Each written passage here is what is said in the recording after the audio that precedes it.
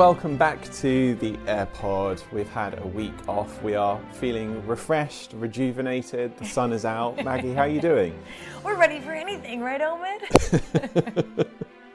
This is the sunny side up episode of the I AirPod. like that. It's a good week. You know, we've got anniversary celebrations to talk about.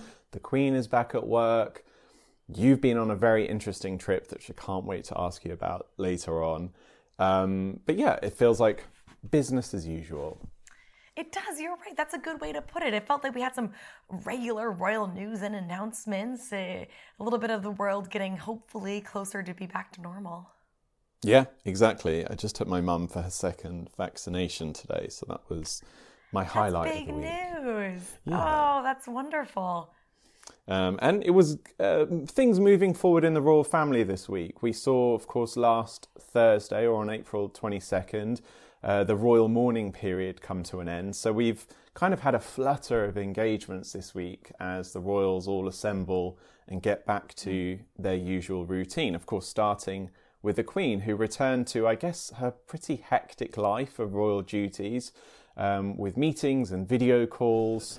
Starting this week, we saw her, in fact, I think she was the first family member to sort of officially return to duty. She conducted virtual audiences with ambassadors from Latvia and Côte d'Ivoire on April 27th, and she was then photographed during that time on her sort of video call screen. I don't think they use Zoom. We always say it's Zoom, but I'm pretty sure they must have some... we have no idea, do we?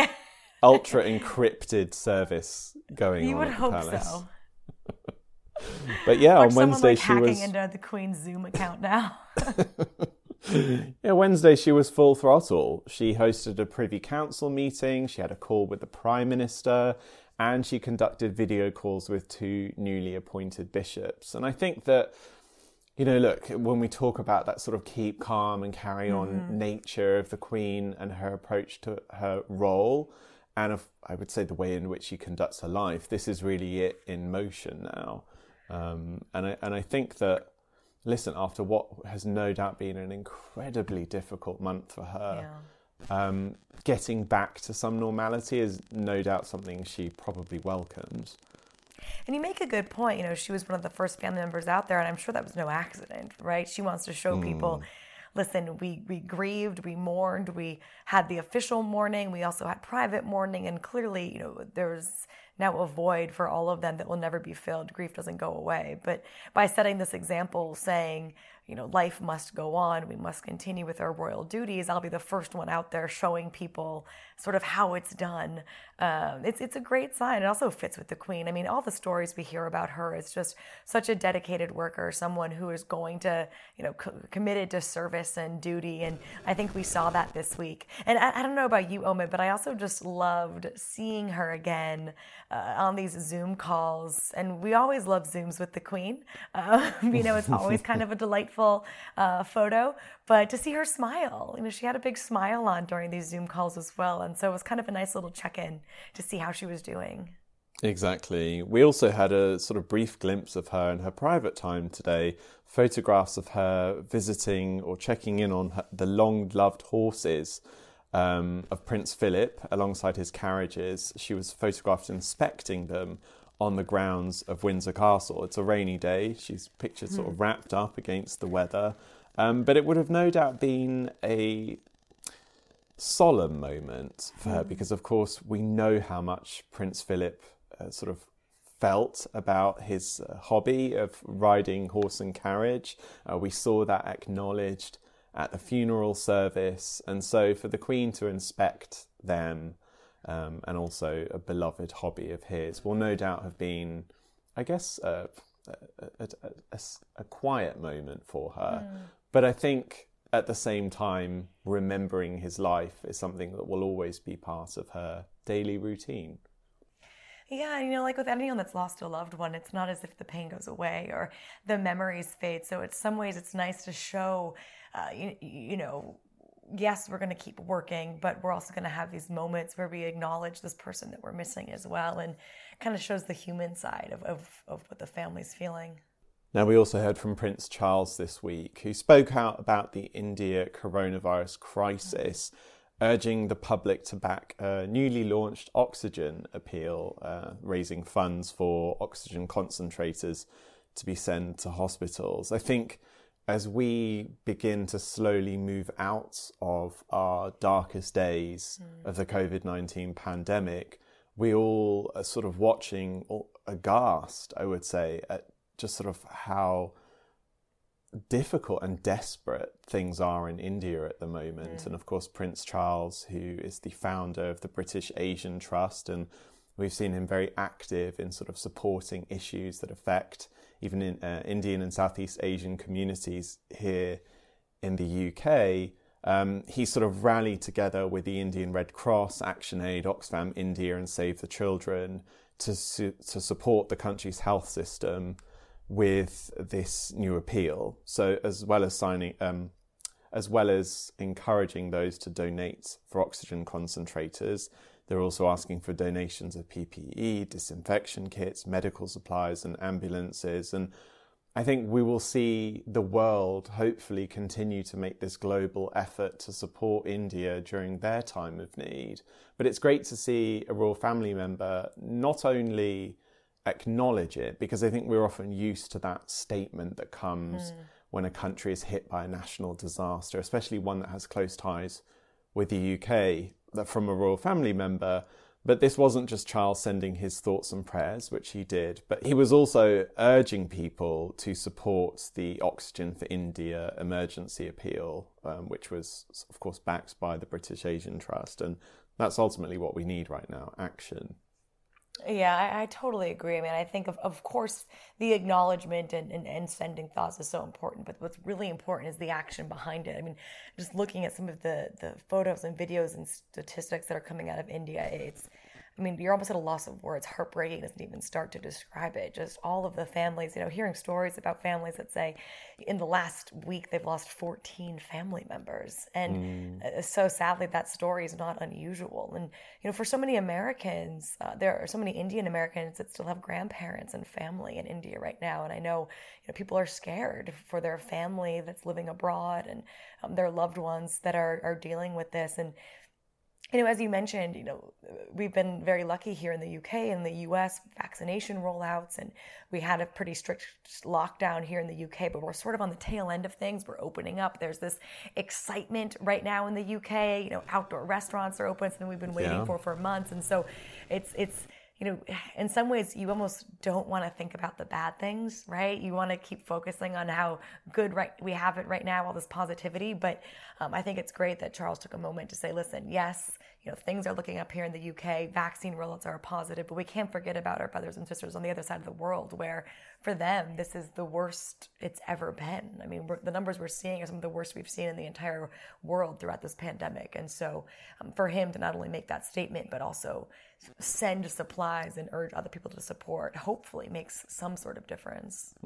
Yeah, those numbers you refer to are sort of gobsmacking, actually, to read. Just yesterday, it was 362,757 new infections in just 24 hours in India. That's a global record. Yeah. And over 3,300 deaths reported in that same period. And, things aren't getting any better. Yeah. We also see support coming from across the pond from the royal family, Harry and Meghan, joining the likes of President Joe Biden, Selena Gomez, Jennifer Lopez, Ben Affleck, Kamala Harris to appear in the Vax Live event for Global Citizen. This is a televised concert taking place on May the 8th.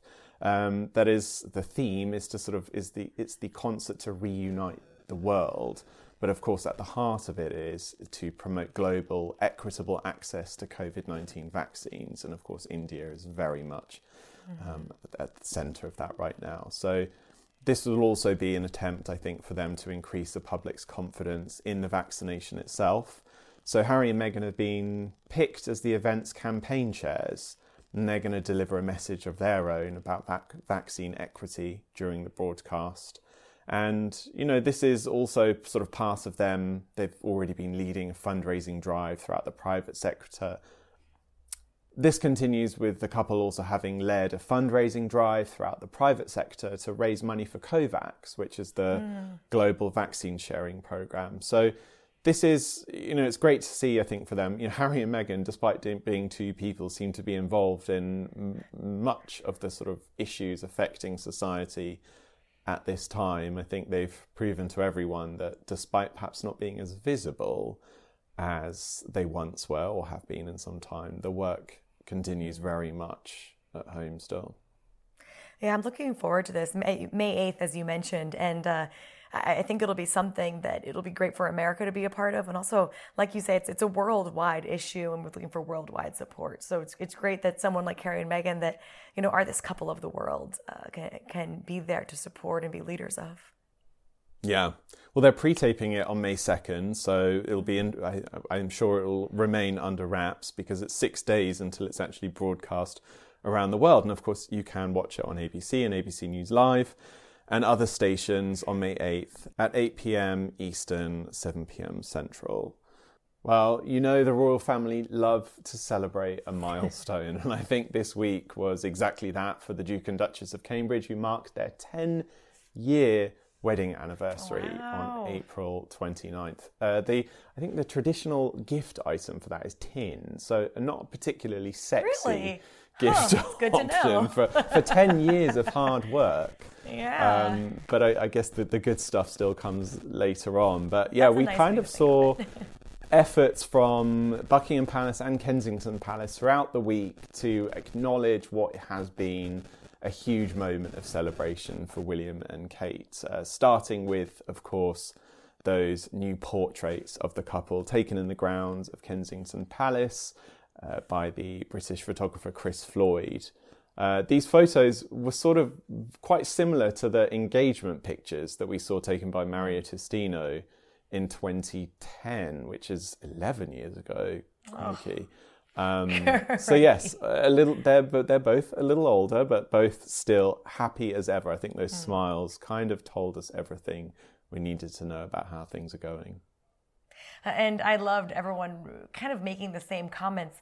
I can't believe the wedding was 10 years ago. I'm sure that William and Kate feel the exact same way, only then you see them with those 3 little ones and you're like, you've done a lot in 10 years when you look at it. They have achieved a lot, and how things have changed, how their roles have changed. As Prince Philip leaves a sort of large void in the royal family, we will see Prince Charles step into sort of a hybrid role for himself before, of course, one day he becomes the king and Prince William becomes the Prince of Wales. So we'll also see William and Kate sort of stepping up at the same time to take on some more of those responsibilities, as a sort of pressure on the monarchy to prove itself and to survive the oncoming changes grows. The pool of active working royals is smaller than ever, in a way. So this is, of course, a huge moment for William and Kate, but it will have no doubt been celebrated in a very public way, not just because we remember that day, April 29th, 2011, where we all, wherever we were in the world, sat down to watch them get married. The first big royal wedding for many of this generation who weren't alive or born during Charles and Diana's wedding. But this is also a reminder that this is a couple that are stepping into two very big roles very soon. And no doubt a reminder that despite that, they are still, or at least these pictures will tell us that they are still as down to earth and normal as ever.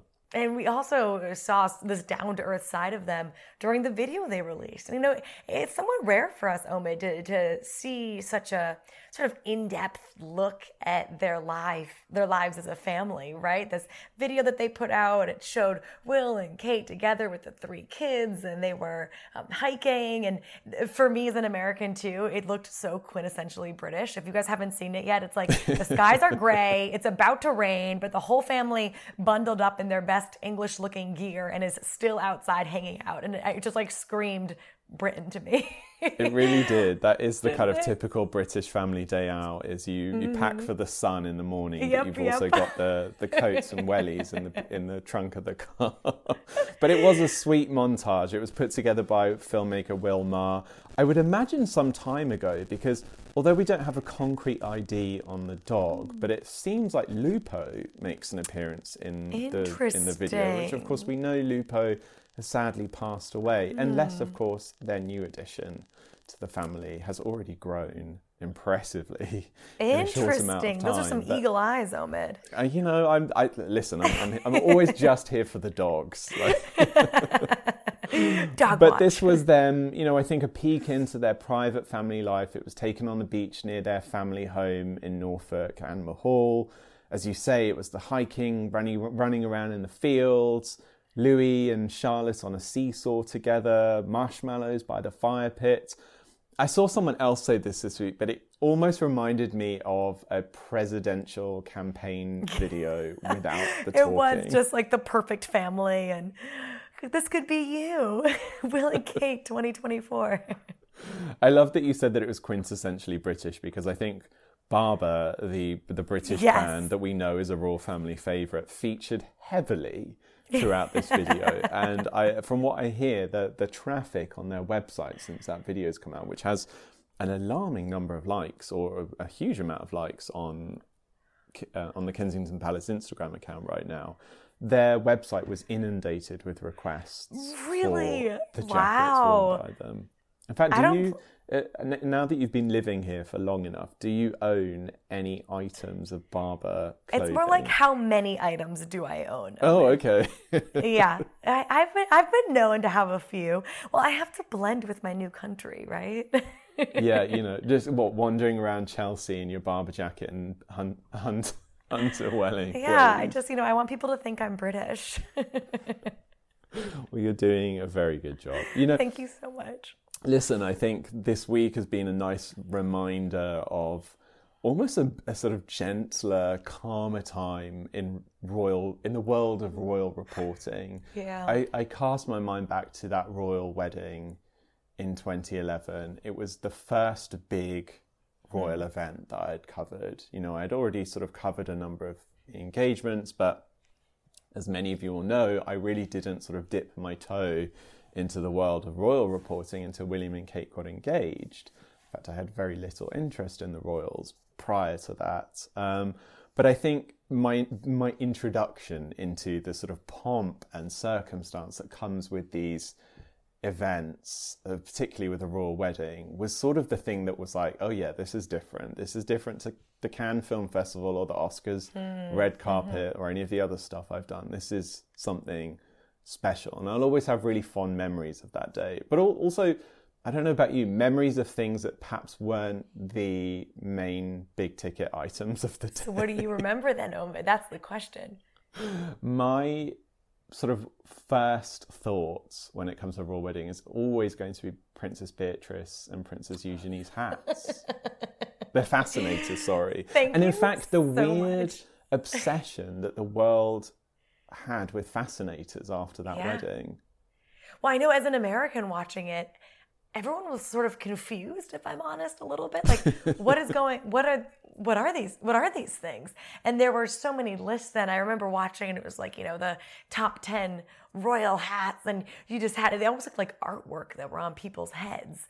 And I had never really seen anything like it before. It was a special day. I remember, you know, as they got married, the Westminster Abbey bells were pealing, and there were the two choirs singing as they finally sort of said their vows. But I remember there were some really sweet details that often get forgotten about with the wedding itself. There was a rehearsal that they had before the wedding itself that William said that his knees were literally trembling in because he was so nervous about the big day. And then I remember speaking with a Palisade who had actually been fortunate enough to see the couple before they stepped out onto the Buckingham Palace balcony to sort of greet the throngs of well-wishers gathered outside on the Mall in London, and obviously share their kiss as husband and wife. And the aide said to me that they were just petrified. They were sort of floating because they were so excited, but also petrified that there was almost so much pressure on this moment to kiss in front of the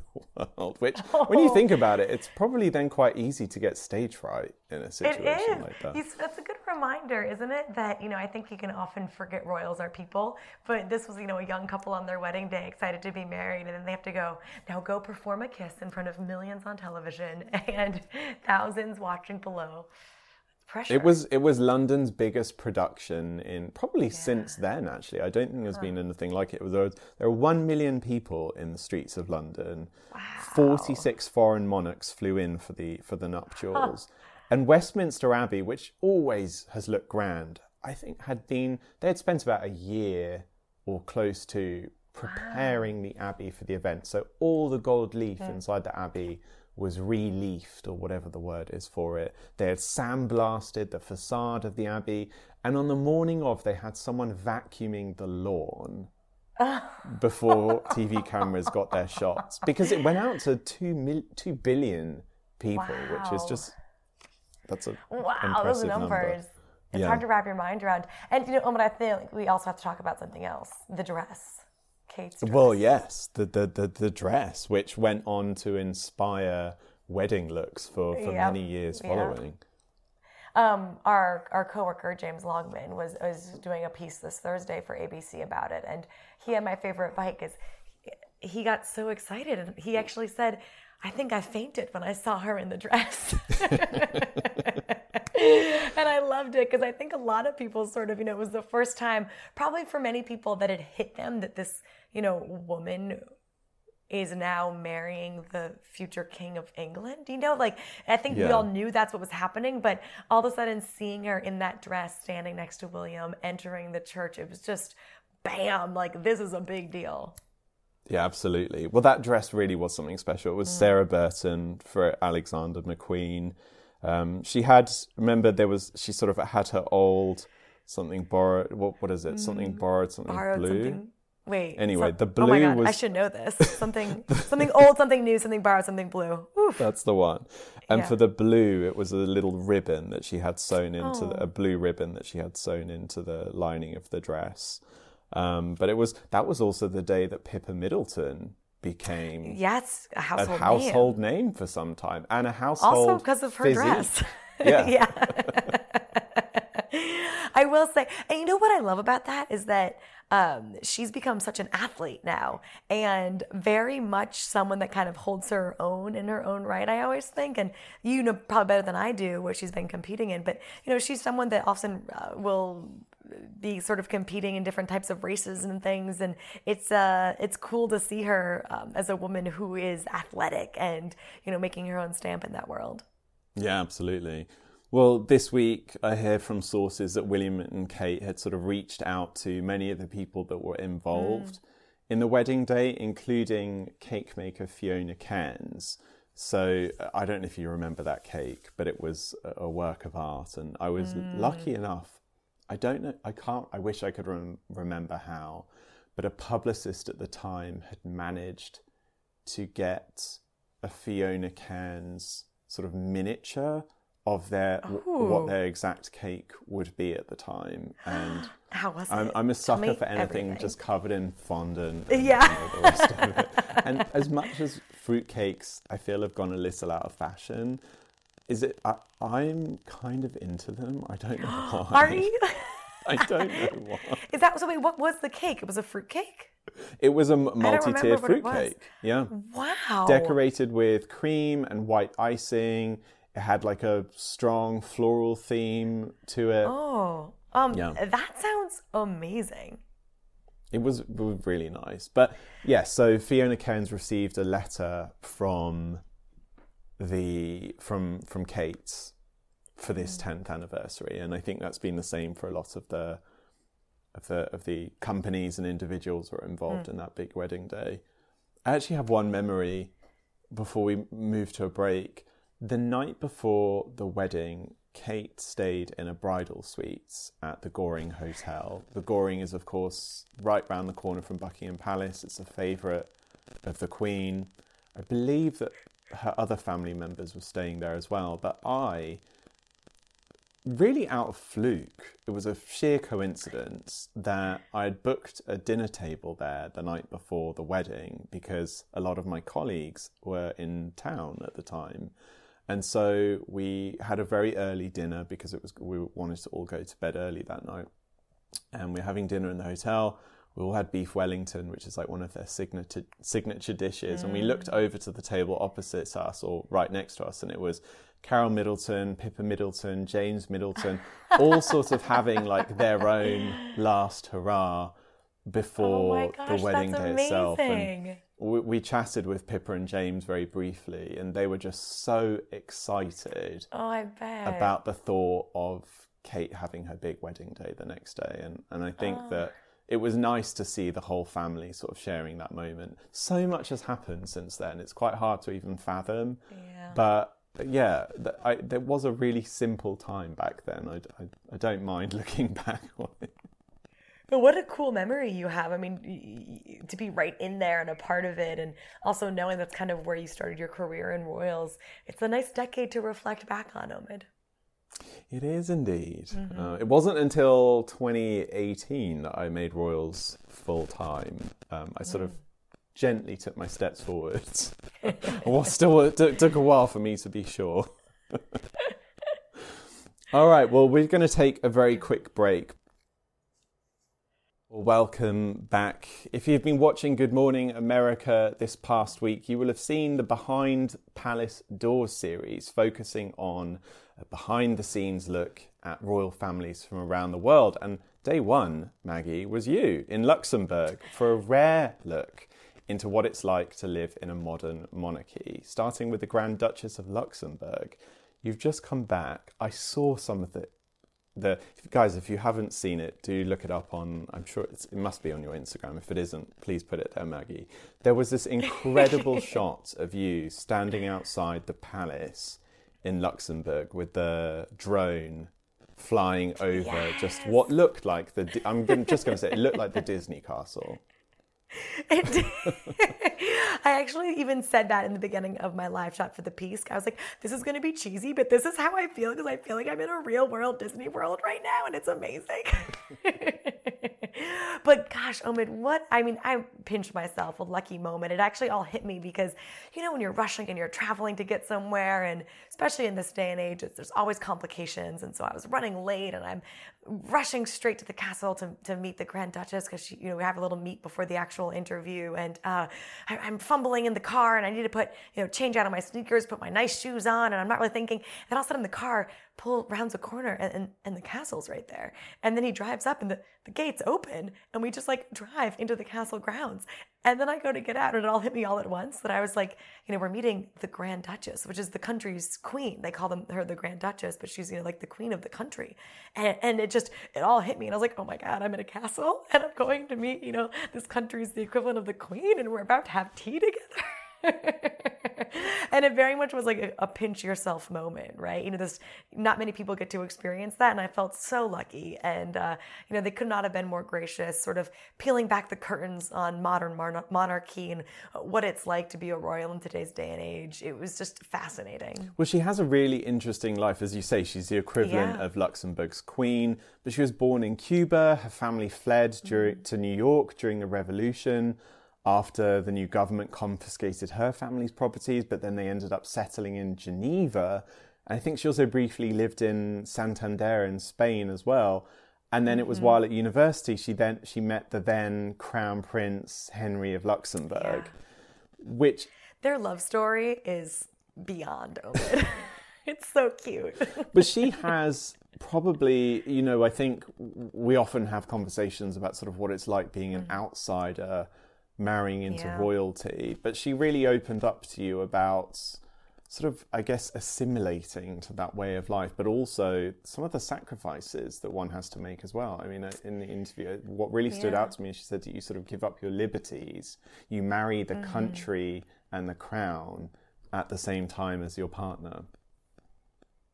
Yeah, she is fascinating and such an interesting background. You mentioned that quote. It stuck out to me as well. And something she said was, as someone who grew up in exile of their country, she often felt like, she made a point to say she is Cuban through and through. She has a Cuban family. She identifies as Latina, but at the same time, she never had a country.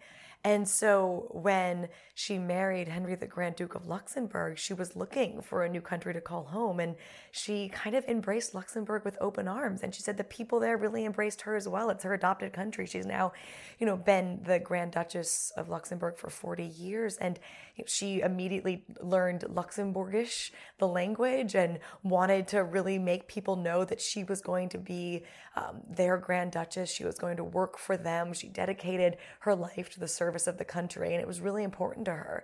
And, she discussed the challenges of it. She said, she was, again, remember, this is 40 years ago, so she was one of the first outsiders to marry into a royal family, just someone who wasn't royal marrying into a royal family. She said there'd only been, 3 before her, so she was very much on sort of the new modern way royals were marrying. She was at the beginning of that. And also she was born in Cuba. She wasn't born to a European family. So there were a lot of things that made her potentially feel like an outsider. And she did say things were difficult. I think in general, she said just marrying into a royal family, there are difficulties, and it's a whole new life that you have to get used to living. And she said it took time. She really had to learn about the country, learn about the family, learn what it was like to be royal. But she made the point to say, after she learned how to, work with the family, how to work with the country. She also made a point to bring in causes that were important to her and sort of put her own stamp on this role and, make it known that she was going to be herself while still serving the country. And, 40 years in, it seems like she learned how to strike this balance. And so it was a fascinating conversation to learn how she did this and how she's doing today. Well, you spent a considerable amount of time at the palace and with Maria Theresa, the Grand Duchess. So I want to go back a few days and take a listen to what it is that you guys spoke about. What advice would you give to someone who is an outsider? It is a life that demands more. And when you're confronted to situations where you cannot do what you would want to do, well, you're not going to denounce the whole system that you belong to. You're lucky to have married into this incredible family situation. I was born in Cuba. It's very special belonging to a Cuban family. It's joyful, it's happy, it's full of, it's Latin, it's full of life, and it is the root of who I am. When she was just 3, her family fled during the Revolution, finding refuge in New York City. After New York, she was studying in Geneva when she met her Prince Charming, Henry, the Grand Duke of Luxembourg. So here we are, beginning of university, and I meet this young boy, and I do know that I've said to myself, we're going to keep a distance. The worst thing you can do is fall in love with a crown prince. What a problem. That was my thought. You're one of the first outsiders to marry into a royal family anywhere. You're also not from a European background. You're Cuban. What was that like for you?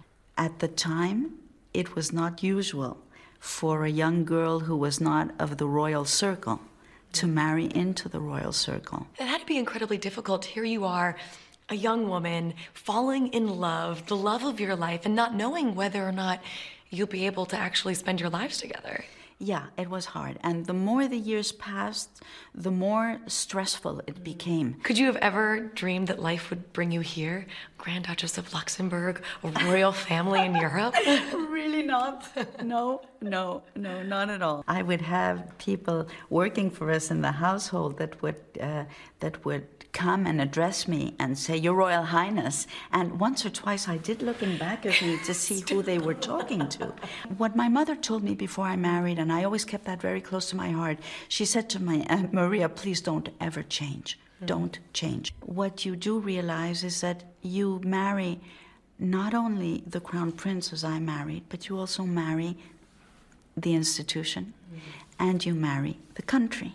What was your reaction when you heard that Prince Harry and Meghan were going to be stepping down as senior royals, moving to America, leaving the United Kingdom? Well, of course it's sad, but I wouldn't want to to place a judgment now.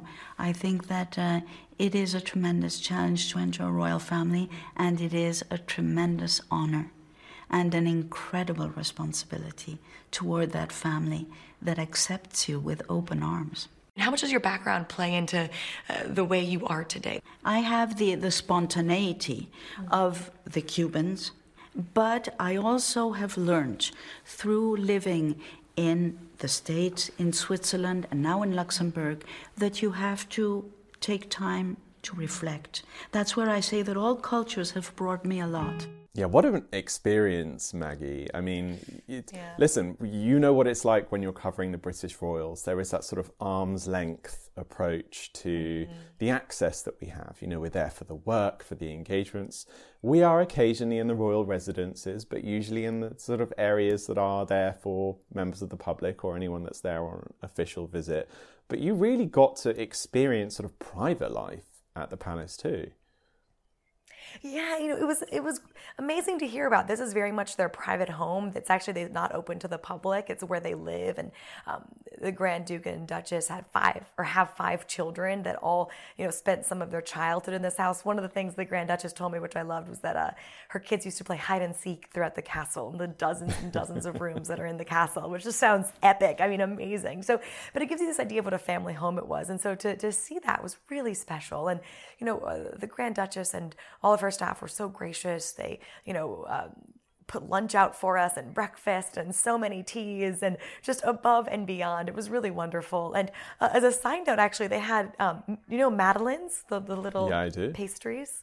One of the really famous chefs in the city is a woman, and one of the first women to win some very prestigious pastry awards in the world. And she made the madeleines for the castle. So let me tell you, I ate quite a few of them.